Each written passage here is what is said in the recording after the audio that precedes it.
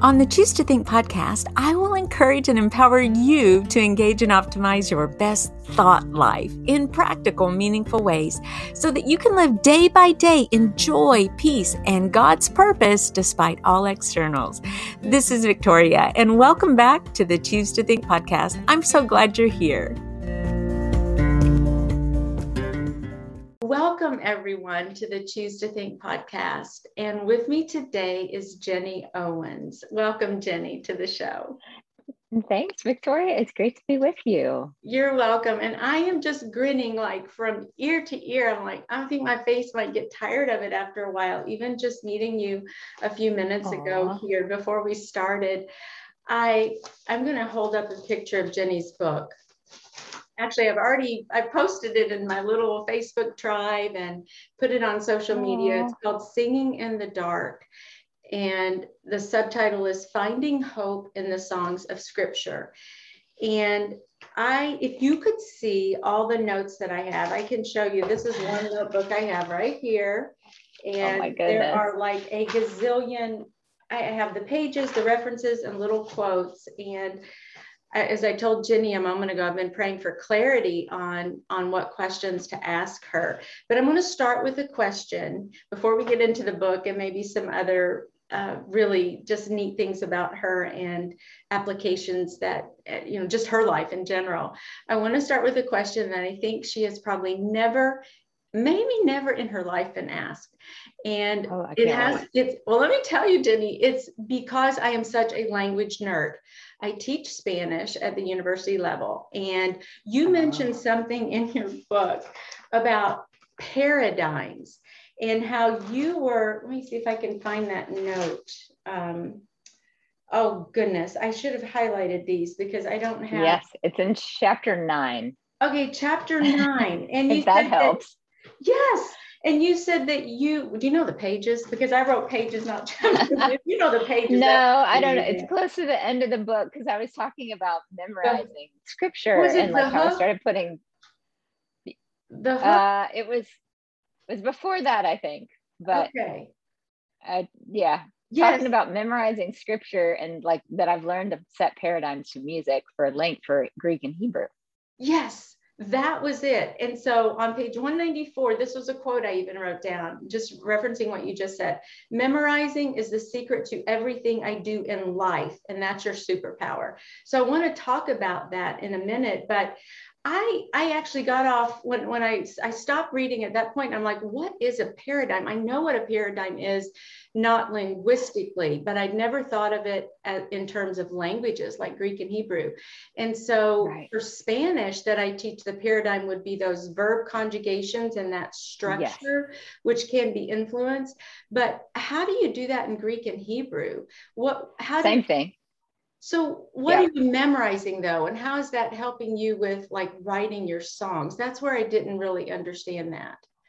Oh, well, I think what I was saying was I have learned when I was in my Hebrew and Greek classes, I learned that I could memorize those paradigms. So those sequences of verbs that I needed to know to build all the other verbs and to kind of recognize them. So I realized that was a superpower, was just because there's something about singing it that helps you offload it from your brain. You put it to a melody and then you have it forever and you can just keep recalling that. And so what I started to think about was, what about if you memorize scripture that way? How easy, to just sing scripture, until it's in your mind. And then because we often think of like, okay, how can I praise? How can I sing positive things to myself? And I thought, well, literally, if you just sing it, if you have it memorized, if you make up some melodies for it, then you're set. I got it. I totally get it now. I had something else in my mind that I was thinking about, because that sounds like a tool that I needed to teach my students somehow, or say, but it's really just that if you could memorize those paradigms, say with all those verb structures and the tenses and the moods and so forth, and you discovered that you could do that so well, then you started using scripture, memorizing scripture, and then just recalling that in by singing it, literally. Is that right? kind of what you're saying? Do I have that right? Exactly. Okay. You Okay. do have that right. Thank you. Has anyone ever asked Absolutely. you that, Jenny? No, it's a great Yay. question though. I'm so glad. I love it. It's awesome. Good. Oh, that was awesome. Okay. Well, I've got to go right to your book, and I'm going to put my reading glasses on here, and I'm going to just say what I loved about this book. The first thing that caught me was how it seems effortless almost. I'm like, how does she do this? You took passages from the Bible, these songs, like I've heard of the Song of Moses, the Song of Deborah, I've heard of those. And of course the Psalms are songs in essence. But what you did that was so clever is you weaved your life just like right in them in a way that was so transitional and so easy to understand. The applications that you made in this book are just astounding to me. And I felt like, as I told you earlier, I felt like I was just seeing myself as you described your feelings, as you were transparent. What courage does that take? Few people will be so transparent and just come out and say, okay, let's really admit this is what's going on. But you did that, and you did that in a way that I just like love you for that. And I just felt like I need to give you a big hug for that, because what courage and what, you always are pointing to the transformation that God has done in your life, and just how much he means to you, just what he's brought you through.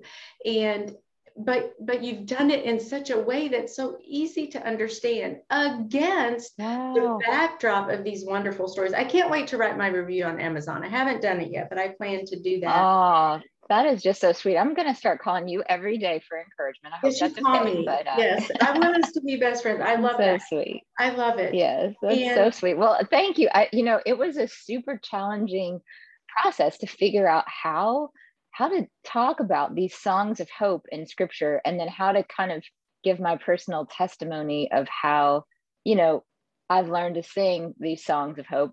And what finally kind of helped me to do it a few chapters in, and to kind of get my pattern, my stride down, was thinking about the fact that, thinking about how I would share it with somebody. Like if I were either doing a talk, like doing a speech, or just sitting and having a chat with someone, it's like, how would I share this? And so when I began to think of it that way, it was easy to kind of just have it as a conversation, write it as a conversation. And so I'm really glad that it resonated with you. Yeah, it was masterful, I think, how you did that. And I'm truly not just, it's not like I'm some great literary expert or something like that, but I've read my share of books and certainly done a gazillion Bible studies, and I'm a writer also. And so I just thought, it's like it flows so nicely from one topic to the next. And okay, here Jenny's talking about herself, and here she's talking about King David, and it just was really wonderfully done. I want to read some of the chapters, and just so to give the listeners and the viewers an idea of what you've written about these different songs. And it starts with a song of undivided praise, focus on Leah there. A song for the plodding path. I love that chapter. That was Moses. A song of victory. Deborah was the focus there in her song. A song of strength. Hannah, remember how she wanted a child. A song of rest. That was David from Psalm 23. A lament for the misoriented life, David again, Psalm 51, and that was his repentance. I always think of that as his repentance, that particular psalm. And then God's song of justice and mercy, going to Isaiah 58. A lament for the broken world, that was David again in Psalm 22. A song of inner peace, Paul, how he sang in prison.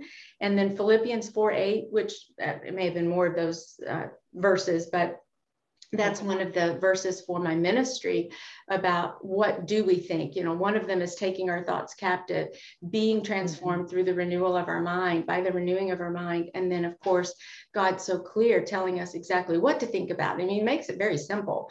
And there it is right there. But I know it's harder to do than it's easy to say it, but harder to do.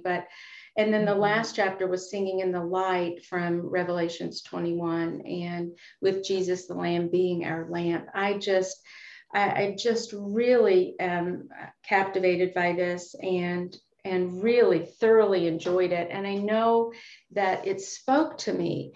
And if it spoke to me, I know that it's going to speak to so many of my viewers and listeners. And as I look at this big pile of notes I have here, I wonder where to start. I think I'm going to start with that chapter about Moses and plotting. And, you write so much about the journey that you've had being a songwriter, being a musician, a singer, and the difficult times that you had during, your once you even started. I was so astounded to read that I think you were trying out for something and there were 100 attempts, 100 failures or something. I think that might have even been literal. I don't remember, but that rejection, handling that would have been really, really hard. But yet day in and day out, you've just kept going and kept digging in, and you've learned that it's not just about grit. We hear a lot about grit and grunt, just do it, get it done. But yet you mentioned something that's different, that inner strength that we have. And I'm probably now like going through all the chapters and combining them all in one. So that's perfect. You do it. Anything you want to share about your journey to find that inner strength, to really lean on God and not so much yourself? Because again, I so related to that. I related to this pursuit of being really, all together on the outside, but inside, no, I'm not going to tell you that, or, those sorts of things, that transparency and that pressure we have. And that, okay, by golly, I'm going to pull my bootstraps up and do it on my own accord, but somehow leaving God out of the equation. And we don't mean to, but we do. And so I don't know, let's let you talk and just share any point along the way that you want to share. Yeah, well, I love absolutely everything you're saying. So true. Like we tend to kind of go about our lives, and especially when we get in sort of a routine of, we got work, we got whatever, kids or not, we get in our kind of routine and sometimes our rut. And, at night it's Netflix, and then in the morning it's coffee and off to the crazy day again. And we kind of just can do that, and to the point where it often feels mundane, and we just long for more, but we don't know how to find more. And I think as a creative person, I always kind of find that there's this longing for more, and I remember when I first began my journey as a musician. Part of a wake-up call for me was at the end of my junior year of college. One of my professors just said, I had auditioned for something, and she said, your voice is just weak. You probably will never be able to make music for a living. And I remember walking away from that, and I decided I was a double major in performance and education. So I decided to drop my performance major and finish my music education degree, which meant that I spent my senior year, the first half, just taking a whole bunch of general ed courses like science and, math and all the things that were left over after being a music major for so long. And then the second half, student teaching. And I remember, because there wasn't a lot of interesting music or just kind of fun opportunities, which you always kind of had over in the music department, I remember just feeling like it was quite a plod. And that was kind of my first experience with a plodding path. And I remember just thinking, oh, this will never end. But during that journey, lots of songs were born that would end up making up my first album. So when I was a little distracted and, kind of trying to sort out life during, Western Civ, I would sit and write a song. And a lot of those songs, I had no idea where they would go. But I think for all of us, there's always a longing for more, a longing for something different than what we're currently experiencing. And I think where Moses really helps us is he shows us, I mean, you know, he spent 40 years plodding around after sheep in the desert. And then he spends another 40 years like trying to just plod through the wilderness with these hundreds of thousands of stubborn people who are also kind of sheep in their own way, who, you know, he's trying to, you know, resolve conflict, and he's trying to, you know, keep them on track and keep them from, you know, turning away from the Lord. And he, you know, it's just like day in and day out he's doing the same thing. And yet what we see is he focuses his eyes and his heart on the Lord, and as he does, he changes. Not even just kind of like, okay, I'm gonna make myself change now, but he changes as he follows the Lord, as he looks at who God is, as he watches and learns to trust God. He becomes a different person. So that plodding path actually comes to kind of deepen him and strengthen him. And so I started to see how that can kind of happen in our own lives. You know, when we set our eyes on Jesus, when we look at him, when we get to know him more, when we actually just ask questions like, how, you know, how did you walk through your daily life, you know, doing miracles and, you know, experiencing all day crowds of people who wanted something from you, and how did you still love them? I mean, you know, when we ask those questions of Jesus's life, we see how he even, you know, walked through his mundane. We see how he always had the joy of the Lord no matter what. And so I think there's something for us to learn about inviting God into the middle of our dull, of our ordinary, and you know, learning what it is to walk with him through that, and knowing that through that it's going to shine with his beauty, shine with his color, shine with his presence, and we're going to, you know, become extraordinary people as we move through that time. Amen. Amen. That is so powerful. And there was a season of my life, Jenny, when every morning I was saying these words to myself: rise. Well, I was saying, let's see, what did I say? Wash, rinse, repeat. Wash, rinse. Oh, yeah. Repeat. I mean, I'm in bed before I even throw my legs over, and I'm saying, wash, rinse, here we go again, Lord. You know, just that. Yeah. And I realized I caught myself, and it put this dark cloud even over my day. And I was like, yeah, I got to go grade, and I got to go ride, and I got to go, you know, walk around the block with Rico. And instead, once I noticed that, because I call myself a thought coach, and the more, once I recognized that what I was really thinking about was really taking me in the wrong direction, and just inviting this dark cloud over my day, then I knew I needed to do a pivot and a switch. And so I did that, and I needed to do it verbally even, and with my thoughts, because that's where it all starts. And so I started saying instead, like, rise, shine, and glorify. Today, Lord, this is the day that you've made, and I will rise and shine and glorify you. And thank you for this day.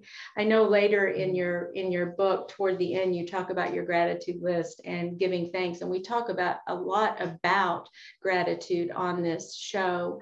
And even in my ministry is Start with a Grateful Heart, because in about 5 years ago, I battled depression. And what helped me to kind of come out of that was gratitude, and actually, you know, demonstrating and expressing my gratitude and my thanks and my praise and adoration to God. It wasn't just positive thinking, although, okay, that's fine. It was that I have a Savior to whom to be grateful, and there's a big difference in all of that. So once I started doing that, it really helped me. And I noticed how you said that about gratitude. Mm-hmm. Yes, definitely. And I like what you say is so true, that, you know, it's not just practicing thanks. It's realizing that we have a Savior and a God who's just giving us good gifts, like even just little things. And once we start to kind of notice those details, we notice more of those details, you know, and it's kind of has a snowball effect in our lives. And if we're willing to start thanking God for the little things, then more we'll thank him for the big things, and more little things will even come to our attention, I think. Yes, they do. That is so, so true. talk a little bit about that inner grit versus inner strength. And I kind of mentioned that a second ago, but what's the difference, and how do you foster that sense of quote inner strength versus just depending on yourself for that grit and grind of it all? Yeah. Well, I think of inner grit as kind of this determination, this drive, this I'm going to grit it out. I am going to push through and succeed no matter what. I'm just going to get it done, grab the bull by the horns, pull myself up by my bootstraps. All of those kind of ideas to me sort of equal grit. And I remember, so I lost my eyesight when I was 3 years old. And, one of the challenging things that it really losing your eyesight, especially that young, isn't all that challenging. It's just all of the elements that come with it, like realizing that people see you as differently and realizing that you don't see what other people are doing. So you have to learn. So for instance, one of the things that I had to learn, and I guess we all have to learn it as girls if we want to, is to put on makeup. And I remember going through the process when I was 12 and like begging my mom to be able to put on makeup. And finally she relented, and she took me to the house of one of our friends that sold makeup. I think it was like Beauty Control or one of those types. And she starts teaching me how to put it on. And it's just so complicated because you got to count the number of swipes of the brush and the sponge and you got to get it in the right place. And I remember one of my mom's sort of the reason that she let me put on makeup, or the reason that she let me learn, was she said, the only way you can do it, one of her stipulations was, you have to promise that you'll put it on every day. And it wasn't because my mom was like super in love with makeup. It's because she knew that I needed to learn it because I might want to know it one day. So now is the time. And but I remember, I was so overwhelmed by the end of that first session that I was like, oh, I don't know if I can do this. And 4 or 5 days in, to having to put it on every day, I came to my mom and I was like, I think I'm good with just wearing flip flops. And she was like, no, you are not doing that.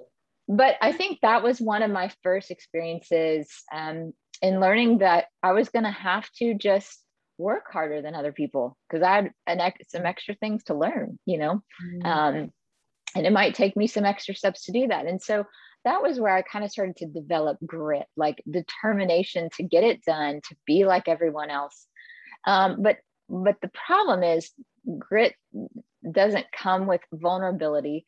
And also, in a certain way, it comes with a confidence that can fall apart at any moment because it's just up to me to do everything and think about everything and get it right. Whereas strength is more of an unwaveringness. I don't think that's a word, but it is now.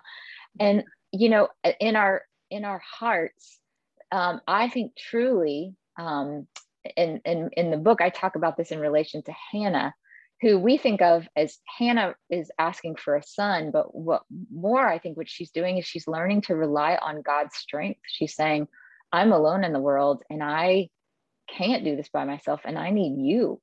And so I think what strength is just this unwavering sense that we have that kind of bears us up under the weight of life.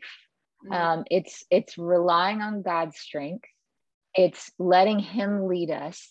And it's sort of rolling over all of our cares, as Peter would say, onto him, so that we're never doing things in our own strength. So really our strength sort of is growth out of God's strength, out of trusting our strength. The more we trust God's strength, the more we rest in it, the more strength we have. And it's not dependent on our ability to do things wrong. I mean, to do things right and to prove ourselves strong.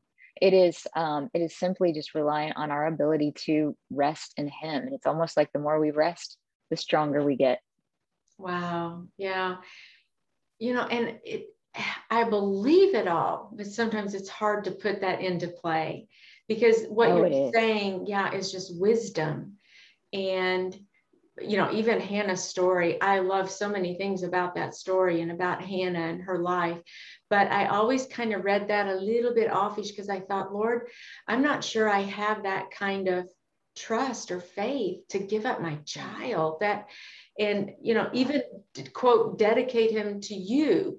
Now I can dedicate my children to the Lord in, you know, in that kind of broad way, but to actually just at what, he was 3, right? And just to take him to the temple and say, here, it's all yours. I'm like, oh my goodness, I don't know how I would do with something like that. But you know, you also mentioned just resting in the Lord. That's another area where I struggle. I think every struggle that you have expressed in this book, Jenny, I just thought, you know, did she read my diary?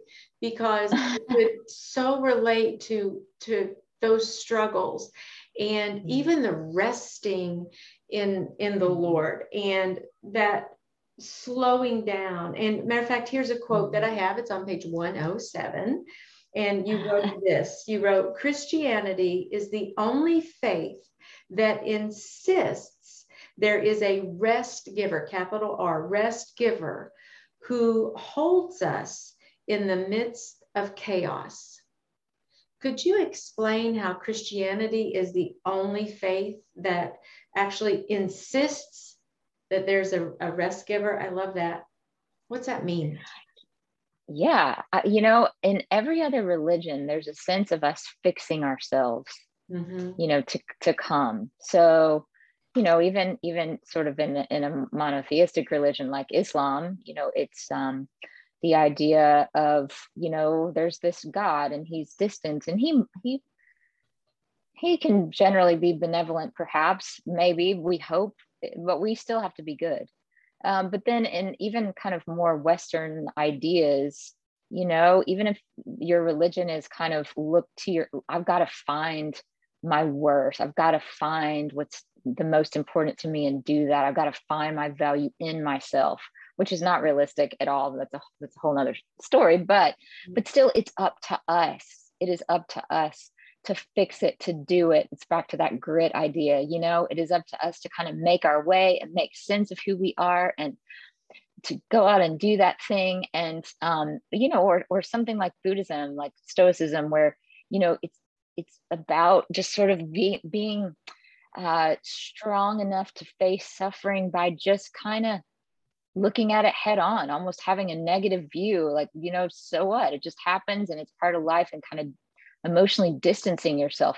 It's all about us, you know, kind of doing it ourselves though, and just being strong ourselves. Whereas what we see in Christianity, I mean, think about it, like in the Old Testament, we hear a lot about the Lord giving rest to his people. Right. We hear, you know, the Psalms celebrating that he's a God who brings rest. We hear that in Psalm 23, where David is saying, the Lord is my shepherd, you know, he gives me this place to rest. But then we also hear Jesus saying that in the New Testament, come to me, all you who labor, and I will give you rest. And so it must be true, you know? So it is a unified message, and it's a beautiful message. It's the religion where we don't work for salvation. We go and we rest and we receive it. And it is just so beautiful. And you know, the thing about rest, when you think about it, rest is really an active pursuit.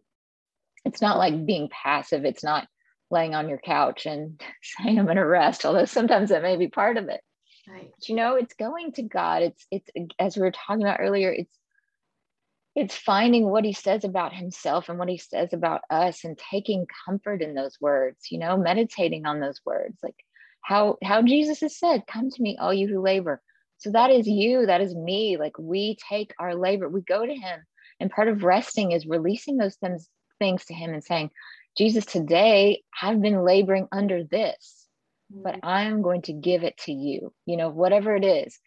So I think rest is kind of an active pursuit of continuing to bring those things to him, lay them at his feet or lay them on his shoulders, and kind of visualize ourselves, envision ourselves doing that. Yeah. I think it gives us a very practical kind of example, feeling of rest. Yes, I love it. And you know what, Jenny, I have a yoke. It is about, matter of fact, it's on my floor because it's going on my wall very soon. but I think it weighs 27 pounds, or either 23 or 27 pounds. It is about maybe 4.5 or 5 feet long. And it was my granddad's. And, you know, I grew up in Kentucky, and my granddad had cattle. He didn't have oxen, but he had cattle. And so it is built for the, you know, for 2 cattle there to be plowing his garden, or his, you know, he grew tobacco. It's a long tobacco growing family in Kentucky and all that. But it belonged to my uncle. And after he passed away, I was at my aunt's, and she's like, you know, Victoria, do you want, what would you like? And I saw that on the wall, and I'm like, oh my goodness, I want that yoke, because it is so symbolic to that paradox between, you know, Jesus does say, come to me when you're weary. And he says, my yoke is easy and it's light. And often in my own humanness, I've struggled with that, because I'm like, Lord, you know, I'm on a mission and you've given me this great purpose, but let me just tell you, this is hard, and it doesn't feel light, and it doesn't feel easy, and it doesn't like feel all glamorous and, you know, woohoo all the time. Matter of fact, I'm about to crumble under the weight of it all. But when I get to that point, I know that I am striving in my own might, and in that grit, and that, you know, that by golly, I'll do it. And I'm just going to go my way and forge my own path and all of that. Even though I may ask him a time or two, it's not like I'm really sitting with him and really asking and waiting for his answer. But to have this yoke for me is a reminder, Victoria, with whom are you yoked? And there's always one of the cattle that, when they're yoked like that, that's a little bit stronger than the other. It's the lead one, or the lead ox. And so even though they're yoked, you know, side by side, one still kind of leads and gives the direction there, and helps the movement and the progression. And so I'm like, I'm not that. If I try to be the lead and take on all that weight, forget it. I can't do it. I'm going to be just, you know, spinning my wheels. But when I recognize and I ask the Lord to reveal to me, your word says this, you say that this is an easy and light load. So help me to understand that, reveal that wonderful benefit and privilege that we have as being your children. Show me what that means, and help me to be, you know, the follower in all of that, and the one who is so in tune with the direction you're going, Lord, that I just naturally draft right into that same direction. And so I love that. And this reminds me of something else you said in your book, which I have said so often. You didn't come out and say it exactly like I say it, but you alluded to the fact that our work is our worship. And I love that, because if I look at what I do, even my ministry, if you look at what you do, Jenny, your songwriting, your giftedness, this purpose that God has for you, and how he's so blessed you and favored you in these ways, and how your words that you're writing are so powerful to transform and to encourage and inspire a broken heart, or someone struggling, or just needing that little lifeline of hope. You've got all of that, and he's gifted you with all of that. But if you looked at that as some kind of work, and that grind, and that drudgery, and that plodding, then you would lose the joy, or at least that's the way it is for me. But when I say, Victoria, you get to get up today and you get to write. You get to speak or talk to someone about God, like we're doing here today, and about our faith and why it's important. And we're 21st century Christian women, but we have a voice, and God is good to us, and we get to share that, and we get to say why, and we get to ask questions. So when I turn it in that way, and I say, this is my offering to you, Lord. I'm your daughter, and I want to worship you with my hands, with my mind, with my brain, with my body. I want this to be worship. Then suddenly it's like, oh, it loses that heaviness and that, oh, I got to go do this. Instead, it's an I get to go do this. And we look at it as a privilege. So maybe you could speak a little bit on how your work is your worship. One thing that comes to mind as you're talking is just, I think one of the great lies the enemy wants us to believe is what we're doing right now, today, does not matter. Yeah. Like, we like to think about our story, and we like to think about this sort of pivotal moment when it's all going to come together and all going to make sense, and like when we're going to see why we're here and all of that. And I think it's in the unfolding, in the mundane moments, that we're worshiping him, when we are intentional about our work, when we're intentional about how we love each other, how we take care of each other. Again, it's just that image of when we invite God into our work, no matter how mundane we might feel it is or stressful, it can shine with him. It can shine with his grace. It can glitter with his color, with his radiance.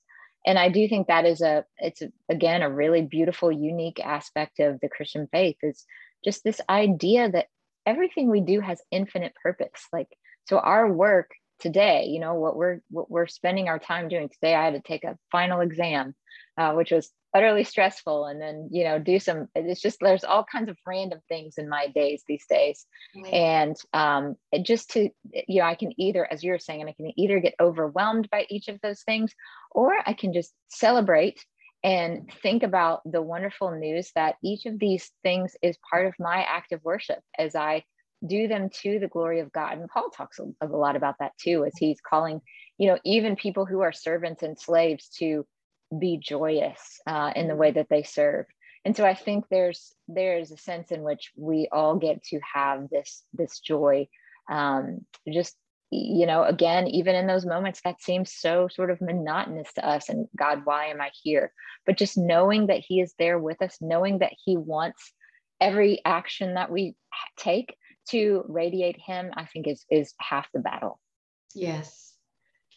I was so gripped by, and I you just bounce right with me. If I go to chapter 9 and then I go back to chapter 3, you're like, oh, you don't skip a beat here. But I'm going back to, this is on page 125. I know you don't know the numbers, but anyway, as far as the page numbers, but this was in Psalm 51, if I'm not mistaken. And that's the disoriented one. Is that right? Yes. Okay. Yes. Okay. Because this is what you wrote then. And just before I read this quote, I'll say that, as I alluded to a moment ago, a big part of the ministry that I have is helping to equip other women to really take their thoughts captive. And that sounds very heady, but I've kind of developed a process for doing that, one that I use personally to help me work through my depression. And because I was challenged by a friend to do that, she said, Victoria, she's my mentor, and she said, I think, why don't you discover what it means to take thoughts captive and to be transformed by the renewing of your mind? And that little prompt that she gave me was really changed the direction of my life. And so now that's part of what I want to share with others, just the importance of our thoughts. There are so many neuroscientists and physicians who are all on board with this now. And it's almost like the world is hijacking what the Bible has said all along. Science is finally catching up to the Bible with the importance of our thought life, because our thoughts or our mind actually influence our brain, and our thoughts really, in essence, produce our emotions and feelings, which in turn cause us to behave or act in a certain way. And so if we can get to the real root of what we're thinking about, then we have a lot of hope for change, especially if what we're thinking about is not true, if it's something that's toxic.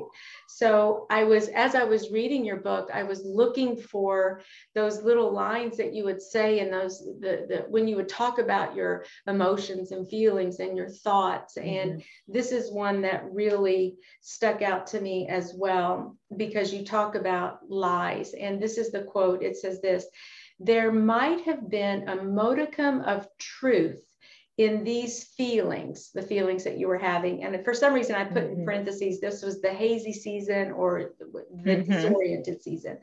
And back to the quote, but it was just enough to be twisted into lies, I delighted in nursing. And you went on to talk about that cuddly appeal to sin.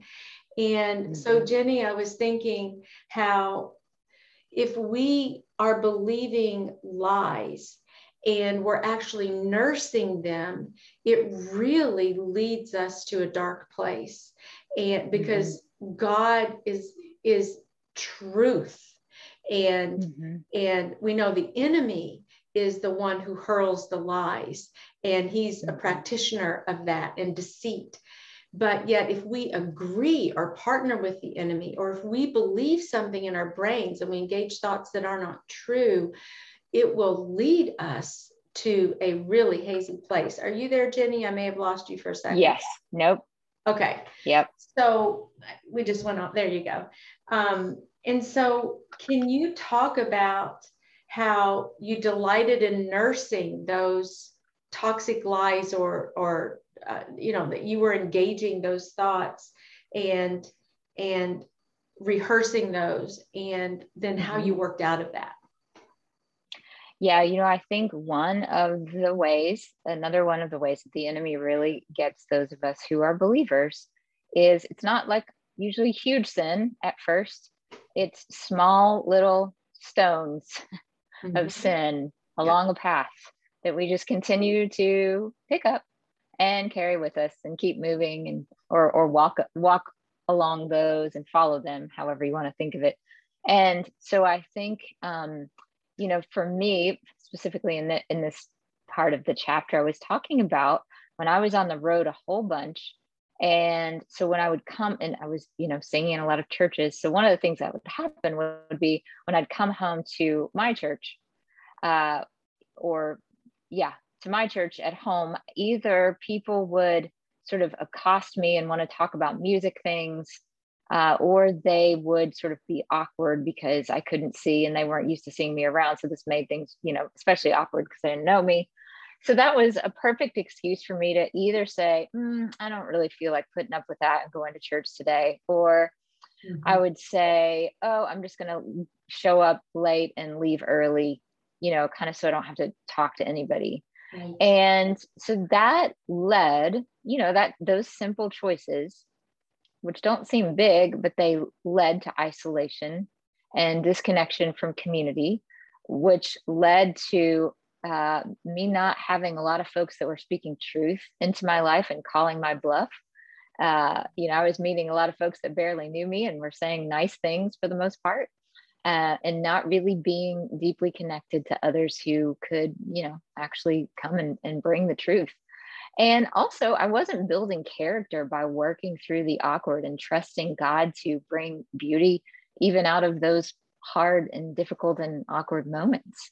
So I was sort of making these choices one by one. And finally it blew up. Finally, I was so disconnected from that community that I wasn't even listening for its voice. I wasn't listening for guidance in that way. And so what happens then, like for me, I spend a lot of time on the road listening to sermons, which is nice.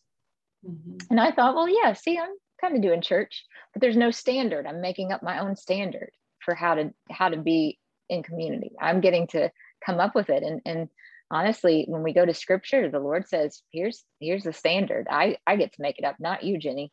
So I think what happened for me is just this kind of these seemingly small decisions led to bigger wrong decisions, and ultimately led to isolation, where I really was kind of being my own God and my own boss and calling the shots as I wanted. And and on one hand, I would have said I was comfortable with that, and on another hand, I would say I was lonely and always uncertain about my decisions. I knew that somebody needed to be checking me, that I needed mentors and people around me to speak into what I was doing.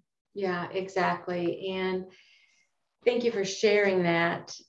It's such a great example of how it's a tiny, tiny thing, just like in the life of King David when he avoided going to war and so forth. And it's a tiny thing, and it seems tiny, but the more we kind of justify that and think, it's just okay, then suddenly it does lead us into into that cuddly appeal to sin or into a wrong direction altogether. So speaking of church also, I need to do a shout out to Christina Stanton for introducing us. I'm just learning. Thank you for your graciousness, by the way, Jenny. I'm just kind of learning. I'm now, let's see, a year and a half or so into podcasting, but I'm still learning how to interview. I didn't even read your bio. I'm like, oh my gosh, I forgot to read your bio. So I'm gonna get it in. But I also wanted to do a shout out for Christina for introducing us and making this interview possible. Matter of fact, her podcast episode will come out next week, since it's right before the 9/11. So we kind of tried to time that just right for that. But do you know, Jenny, who wrote I looked you up on Wikipedia also, and because I was trying to think I was trying to get your birth state down, and I was flipping through to find that. But did you write that? Who writes Wikipedia articles? I have no idea. You know what? I don't know. I haven't looked at it in a while, but I kept trying to have someone change it, and then Wikipedia would change it back. But there's a lot of stuff in there that's actually not entirely accurate. Really? So yeah, I mean, some of it, and unless it's been updated, I haven't checked in a while. But one of the last times I read it, I was like, oh, goodness, I need to get some of this updated. So it seems really, really good. You were the new artist of the year in 2000. That is correct for the Gospel Music Association. Yeah. Yes. And I also looked on the Rachel Lampa and Cindy Morgan song, The Blessed, which I love. I see your name there. I saw as part of writing those lyrics, right? So Yes, I wrote that song with Rachel and Cindy. Yeah. You did? Oh my goodness. I wondered how. Actually, Cindy and I actually wrote it for Rachel. Yeah. Wow. Yeah, that's a beautiful song. And, speaking of all your songs and the impact they had on my life, I used to play If You Want Me To. I think I played that every single day. I told you that in email.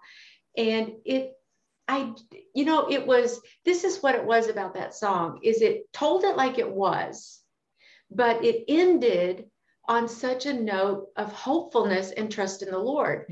So that in the end, even though the pathway was broken, the road is unclear, and because I could so relate to that at that point in my life, even though all of that darkness, even though the trial, the hardship, the difficulties were going on, but yet to actually declare, I'm going to go through this. There's no way under, over, around. I have to go through.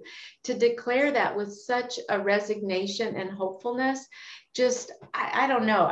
I wonder if my kids remember. I used to just blare it just at the farmhouse, and it was so impactful and meaningful to me. I just loved it. That was the first time I'd ever, I guess when you went, did you win a Dove Award, 3 Dove Awards also?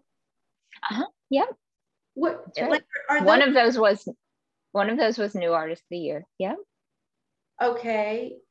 I don't even remember what a Dove Award is. Oh, that's okay. It's just it's the Gospel Music Association's like kind of Grammy Awards, for lack of a better term. Okay, got it. But is it for a particular song? No. Well, we won one for Blessed. Okay. And then I think If You Want Me To and Free were both nominated.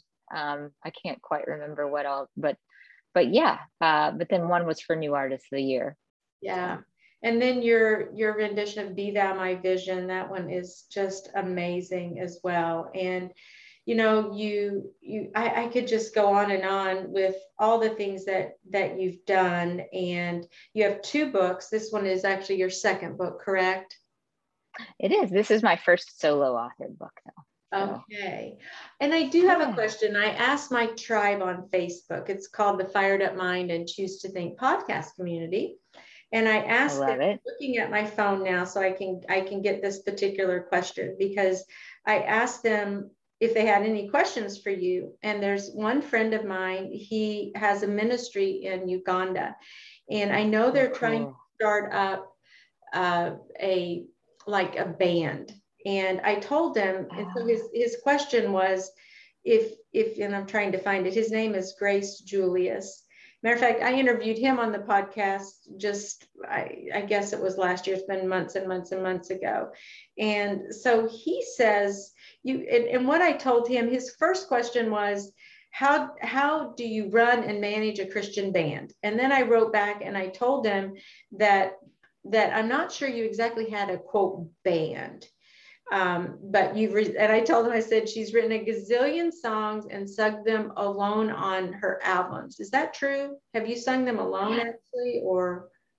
I mean, I've done a few duets, but yeah, but I have always had a band on the road. I mean, I would say running and managing a Christian band is a challenge, but it definitely can be done.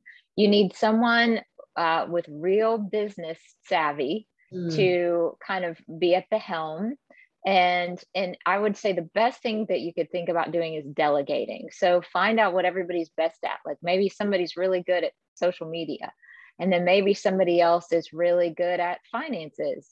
And, you know, kind of have an area where everyone thrives and can contribute. And I think that helps a ton with getting a band started, is just having, you know, each person that plays an instrument or does something that also can do other aspects of the work. Got it. So you would really be assigning each band member a particular task or duty, finding out what they're, you know, what they liked or what they was kind of easy for them. And then they would run with that as well. You'd still be all talking about those things together, I assume. But yes. Oh yeah, absolutely. Be like your little task in the group, the whole overall group. Yes. Okay. Well, then, let's see.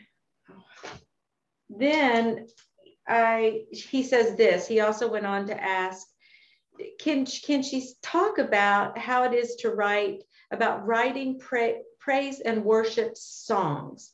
What advice would she give to someone new who's just starting to write praise and worship songs? And I have to preface this with, you are just a prolific writer, and your music has been writing, your music and the lyrics has been like journaling to you. And there's so much of your book that addresses the whole aspect of that ability to write music like that and write these lyrics like this, songwriting. So what would you, if, you know, and I know they're trying to start a band, I'm pretty sure about that. Yeah. My virtual assistant, her name is Deborah, and Grace was the one who told me about Deborah. So I know that Deborah's involved with music. So this is kind of for them that they're wanting to ask you that. Any thoughts on just starting out for writing songs? How do you do that? What do you do? Yeah. There's a few things that I think of. First of all, I would say it's really important to find songs that you like and find out what you like about them. So maybe you spend some time counting like the lines of lyric. So you will maybe have an 8-line verse. Usually you have a 4 or 8-line verse, and then you would kind of think about how you might follow that pattern and where it rhymes, which lines rhyme and which lines don't, that type of thing. And then you would try to hear the chorus and say, what do I like about the chorus, you know? And think about the elements you might want to try writing in a song that sound like that chorus. You know, maybe the melody goes higher. Maybe words are repeated, especially in praise and worship. That's a significant part of choruses. And so it's sort of looking at those elements maybe to start and just listening to songs with an analytical ear. And then I would say, you know, there are definitely books about how to write praise and worship, which might be a little bit helpful. Maybe even more helpful than books are looking at tutorials. I know a lot of great songwriters have put things up on YouTube about how to write praise and worship songs or how to write songs in general. So that can be very helpful. Another thing you might do is, you couldn't record this, but just for practice, taking like your favorite praise and worship melody and writing new lyrics to it, just to see how they need to fit, how much room you have to work with, how much you can say, just to practice writing lyrics. Or you might do that vice versa. You might take one of your favorite lyrics. Now, if you do this with an old hymn that's in the public domain, meaning that it doesn't have a copyright. So like if you go to like cyberhymnal.org, I think almost everything there, maybe everything there is in the public domain. So you go and you find those lyrics and you put them to melodies, and you kind of come up with melodies that sound like, things that you would want to sing or that you would want for your church to sing. And then and the great thing with those sorts of lyrics is that you can, because they're not copyrighted, because they don't have a copyright, you can change them. So if you need to change lines to make them fit, you can do whatever you want to them. Maybe you just want to use them for inspiration. So that's also a great way to start, is just to kind of get that inspiration, or maybe start with the scripture, start with one of the praise Psalms, like maybe even Psalm 100 or any of those early 100 Psalms. And, take those words and set them to music. Wow. So there's all kinds of ways to do it. All right, so can you actually take words of scripture, like let's say it's NIV? Can you actually take those and put them to music, like verbatim, or? That's a good question. I think it depends on if you want to sell it. You might need to get permission to do that.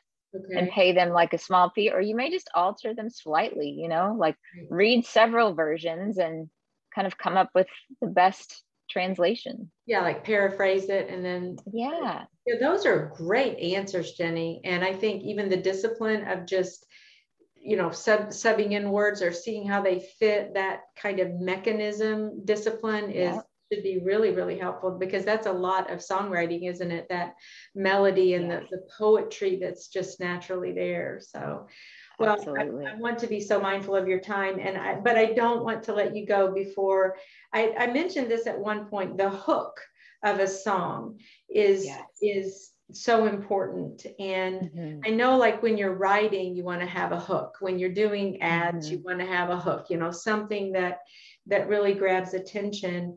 But what I love about this is that you're talking about the hook of a song and how it's repeated.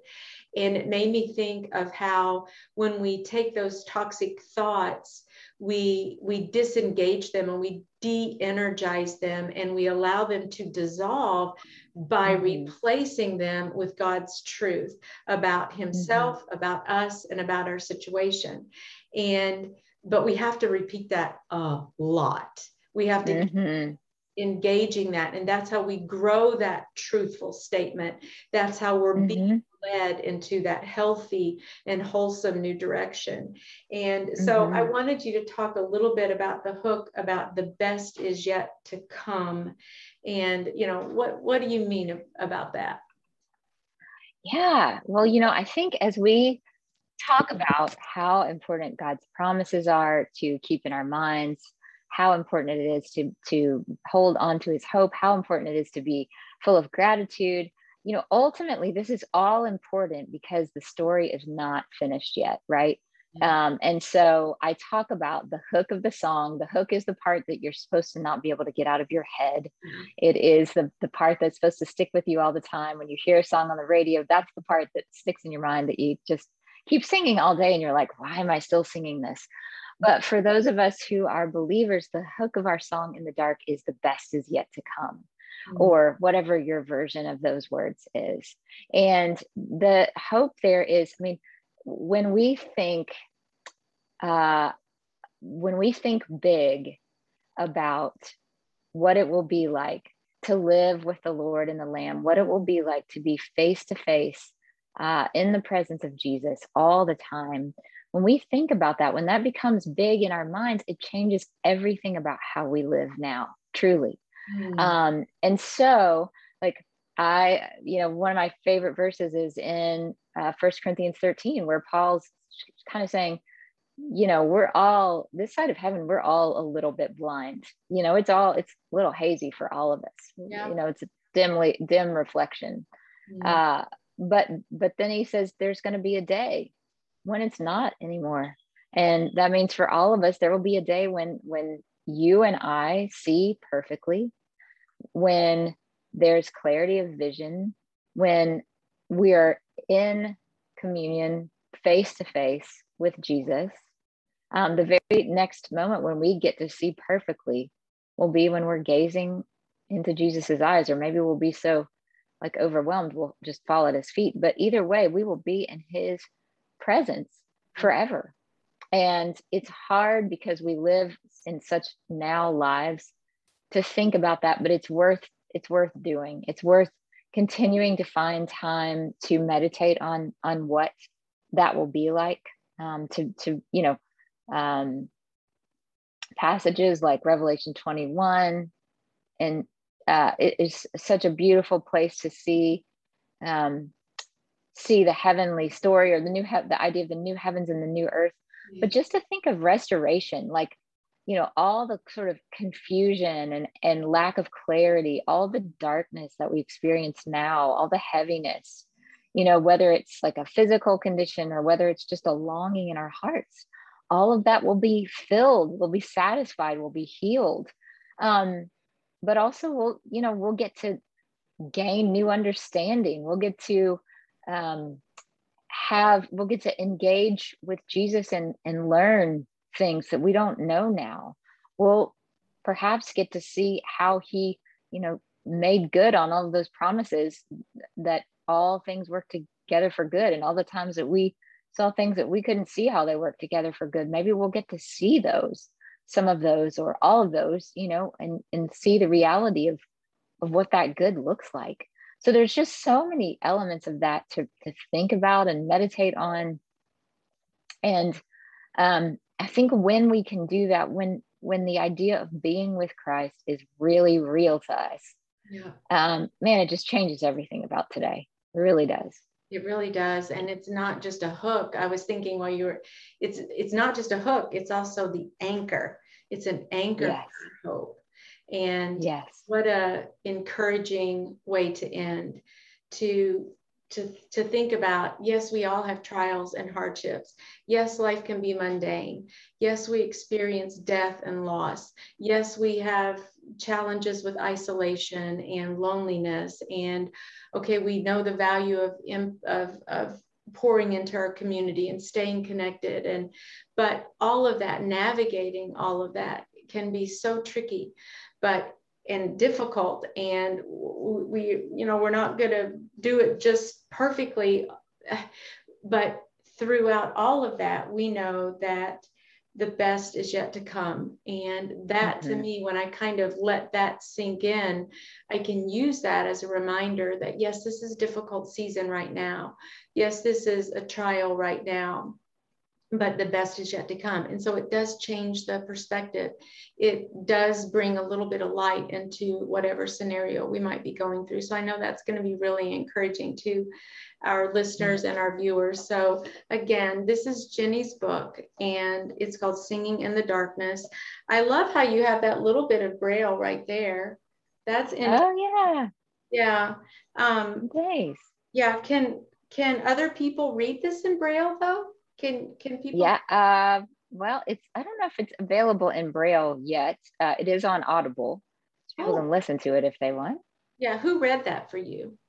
I read it. You did? In my tiny apartment bathroom. Yeah, it's pretty funny. It was the quietest room in the house, so I goodness. I read it there and then sent it off to like the professionals to fix it, to make it not sound like it was recorded in a bathroom. Wow. So did you have to actually read for perfection? I mean, did you have to, like, if you stumbled, did you just have to reread it, or? Yeah, I had a little software program on my computer, so I would just go back every time I stumbled, but I had a really quick turnaround time. I had about a week to get it done. So I would love to have read it for a little more like excitement, like I would have loved to have a little more time to work on it, but it worked out. So. Yeah, done beats perfect. That's what we started with, I think. But tell me this. So have you actually, how did you write it? I know this sounds like maybe a silly question, but did you memorize what you wrote, or? Oh, heck no. Okay. I'm not that smart. No, I mean, I have a computer and it has speech on it. And then I also have a little Braille device, which is here, that I can read on the bottom. Okay. It comes up with Braille. And so you can So I can load files into it. And so when I was writing, I would load each chapter in, and so I could read them back for how they would sound aloud when read aloud. And so that was part of the way that I edited. And then I would edit on the computer as well, where I have speech software. So yeah, so then when I read the book, I just read it on this device, and I put because it makes a little bit of a noise, and so I put a blanket over my hand so I could read and it would be really quiet. Oh my goodness.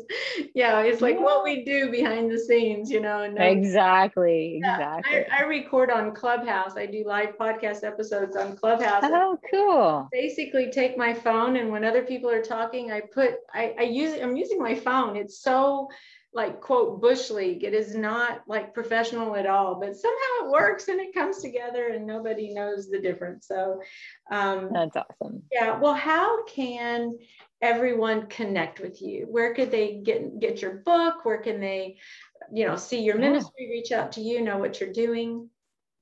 Yeah.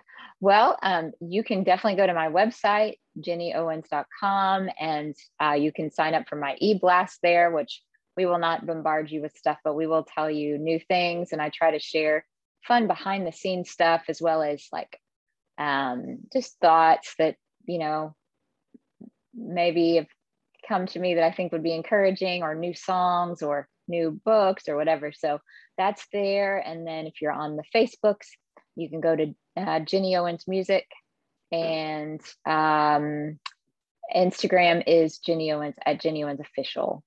With a G.